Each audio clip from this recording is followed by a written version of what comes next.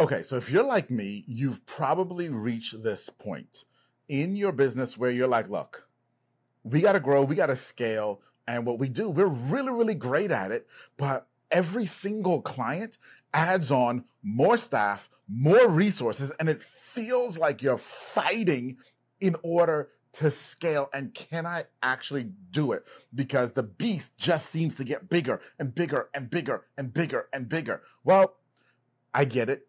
Dean gets it.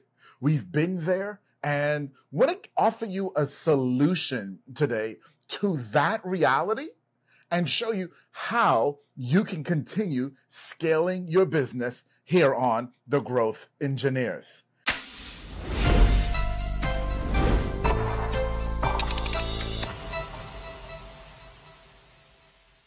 So, Dean, I'm super stoked about this topic because honestly, especially for everyone who owns an agency, you're facing this reality. For everyone who's listening, who is a highly skilled professional, where you're billing for an hour of time, you're going to face this reality. So I can't wait to have this conversation with you, buddy. Welcome. Well, awesome. Yeah, it's good seeing you again. I'm looking forward to this episode because it gives us an opportunity to get our audience to think about their business and their revenue and how they produce profits and then ultimately scale a little differently, right? Yeah. If we're knowledge-based businesses, which just about all of our audience is, right? We're sharing what's between our ears and our team's ears with our clients. We're exchanging that knowledge for money. Usually the equation boils down to what? How many hours are we going to spend and how much can we get away with charging? Right. Right? That's really what it comes. And when I say get away with, it's not like we're doing something unethical. It's like, where do we feel that number is right? Or should we be, depending on your business, right? $100, $200, $500, $1,000 an hour. Whatever but it is. It comes back down to that same equation. But here's the problem. We only have 24 hours in a day, dude. Yep. And you can't work all of them, even though sometimes it feels like we do. So we've got to get away from that model. And I know what a lot of people probably think is they'll go, well, we sell projects. But when you scope a project, what do? Time and material. Right. So you're back to that same equation. So we're going to get into just a few examples here. And because I know that our audience they're everything from solopreneurs to businesses with teams. Mm-hmm. And so the how you do it, the solution is going to be different for your business, different for the size of your business, the clients you work with, the kind of services you provide. But the goal here is to throw a bunch of ideas out, some strategies to think about, so you can layer these on to, I'm not suggesting you change your business model and your revenue model tomorrow. You start layering these on so you can create opportunities for growth and scale. So philosophically, that's sort of where I want to position our conversation today. So let me ask you this. Is it a change in business model, or are we augmenting the business model? Sometimes people burn down the house and rebuild. So it's a full change. Other times it's an augmentation or it's an evolution. So you have to look at so what a lot of people do is they'll jump right to the solution. Well, what is it that I have to do? What is that offer? What is that package? What is that course, that mastermind I have to offer? I've got to tell you, that's the wrong question to ask. The place to start is look at yourself. Look at your business and try and identify the pinch points. If your business is like a hose, right? At one end is the input. You find work, you do work, you bill for work. And at the other end, you get paid. Yeah. Where are the points in that hose that are squeezed off, that are pinched? What's going to stop you from expanding the flow? Look at your business. So look at, is it the types of projects, the types of clients, the way you bill an invoice? Or more importantly, look at yourself. Is the business doing for you what you want? Yeah. Right? We get into business for all different reasons. Absolutely. And most entrepreneurs get into business for freedom. But what actually happens? Lack of freedom. It's the opposite. The business becomes our jail cell, right? Yes. It's the opposite. So, but what we've done is we've created that monster. So look back at your business, I don't care how big or small it is, and try and identify where it went off the rails, where it diverged from what you want. What do you want in your business? Do you want a business where you get like the mailbox money, right? Every day, every week, every month, checks come in. Even if they're small, you can build volume. Or do you want a few high-ticket clients? Does the group model, mastermind, fill your personal kind of like soul in how you want to deliver? Do you just want to build a whole bunch of subcontractors that just do work and you're just the face of the audience? Think about your ideal business model, compare it to what you have, and look where the gaps are, because the gaps are going to tell you the type of productization or offer that you need to focus on. So you just brought up that word, which is honestly the crux of this entire conversation that we're having. And so I want you to define, okay?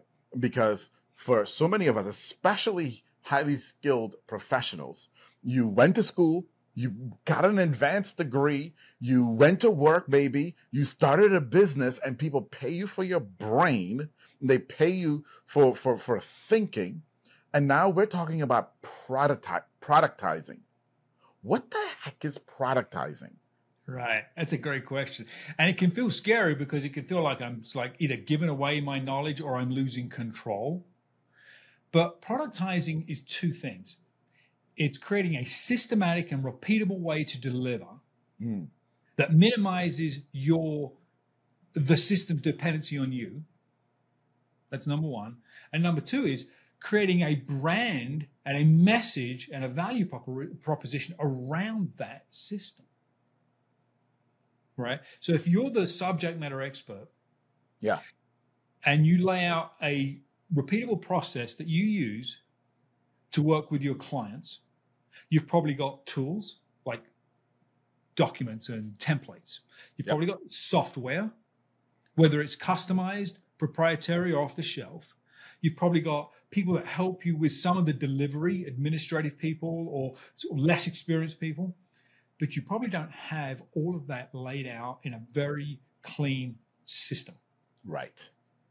So what happens is you just bolt things together as a client comes up, and it becomes more of a heavy lift every time. It feels like a much more custom solution from your delivery standpoint. You always want it to feel custom for the client, right? They want to feel special, that you're doing their thing. Always bespoke for the client. Bespoke. But on the back end, it should be 95% the same process. Yes. So once you've built that out, then you're not selling Atiba's knowledge and experience. You're selling the Atiba blueprint and acceleration model. Yes. Just made that up, right? Yes. So that's where you start to add value, and you can certainly increase your price point. But really what it comes down to is it extracts Atiba from the center of everything all the time. They're not buying you. They're buying the results of the process and system. Yes. That's what I mean by productizing. And I think that's a really, really fantastic point that people have to hear, right? And one that we so greatly overlook. 95% of it should be systemized. 95% of what you do should be the same process for every single client. Yes, the outcomes are going to be different, but you're running through the same process. Okay? You're running through the same process. And here's why. And here's how we define it internally. And this is a term that we use. And it's funny, I had never used this term externally until earlier this week. And I was in a group call and I did. And people were like, oh my gosh, that's the perfect thing. But the challenge that you have as someone listening to us right now is you're going to say, yeah, but I'm the only one who can, because I'm the one with and I've got this special. And so what you're also saying is, what I do in my business is an art form, right? Because guess what? That's what artists are. My art is an expression of me, and only I can create my art. Somebody else's art is different than mine, and it's fine over there. But that's why you feel like, no, it has to be me, because I am the artist. I am the one who creates here. I am the one. It's my special sauce that I put in. But the key here, in order to getting to that scalability with productization, is turning art into science. And that's what Dean just said. Yeah. When we get to 95%, the same process all the way through, that's repeatable, what we've done is we've turned art into science. Yeah. And then you get to come in as the artist for that other 5%, right? That's the magic. That's the cherry on the top that makes it feel very customized for the client. So that's a beautiful way to put it. I would also break it down a little further and give our listeners some other ideas. Okay. So we're talking about the productizing kind of our service delivery model, right? That's what it is. But you got to layer on top of that, how do you brand, position, and then price it? So let's talk about that, and then we'll give them some other examples. So I just made up something about Atiba's blueprint for dynamic success. Well, that's kind of a cheesy title. People actually get attracted to brands that feel legitimate and substantial, right? They do. Think about even all of the big like TED Talks and all of the brands and the speakers, they all have productized their stuff, right? Right. They all have their own offer that's branded. It may be the Brendan Burchard thing. We know Brendan, but we're buying his thing. Right. So it don't feel like you're devaluing it by taking yourself out of the middle. You're actually maximizing the value. So that's one thing. I was working with a client the other day, and she has a team of, she calls them VAs, right? Mm-hmm. But they're like chief of staff type people, high level support for executives. And they have this 30-day onboarding process.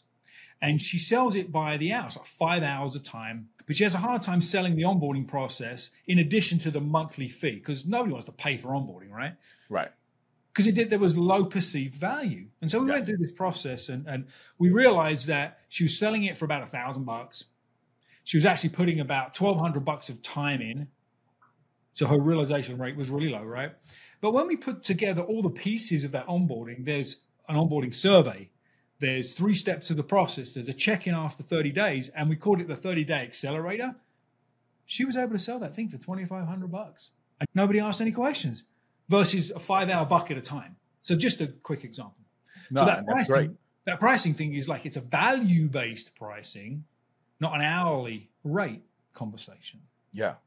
Now let's start talking about that, because we talked about the hose and kinks in the hose and so on and so forth, right? But now let's look at the hose of your business and start to ask those questions about, okay, if I were to stop and look at my business, where should I decide to productize? Yeah. Because I'm just giving you a real quick here. When I thought about this at first, we try to productize the whole thing and make the whole thing that we do one product that we can say, here is the one product that does everything. And well, we couldn't even get it off the ground. Like, we couldn't finish it. Yeah. That's a big beast, right? It's a big beast. Yeah. Yeah.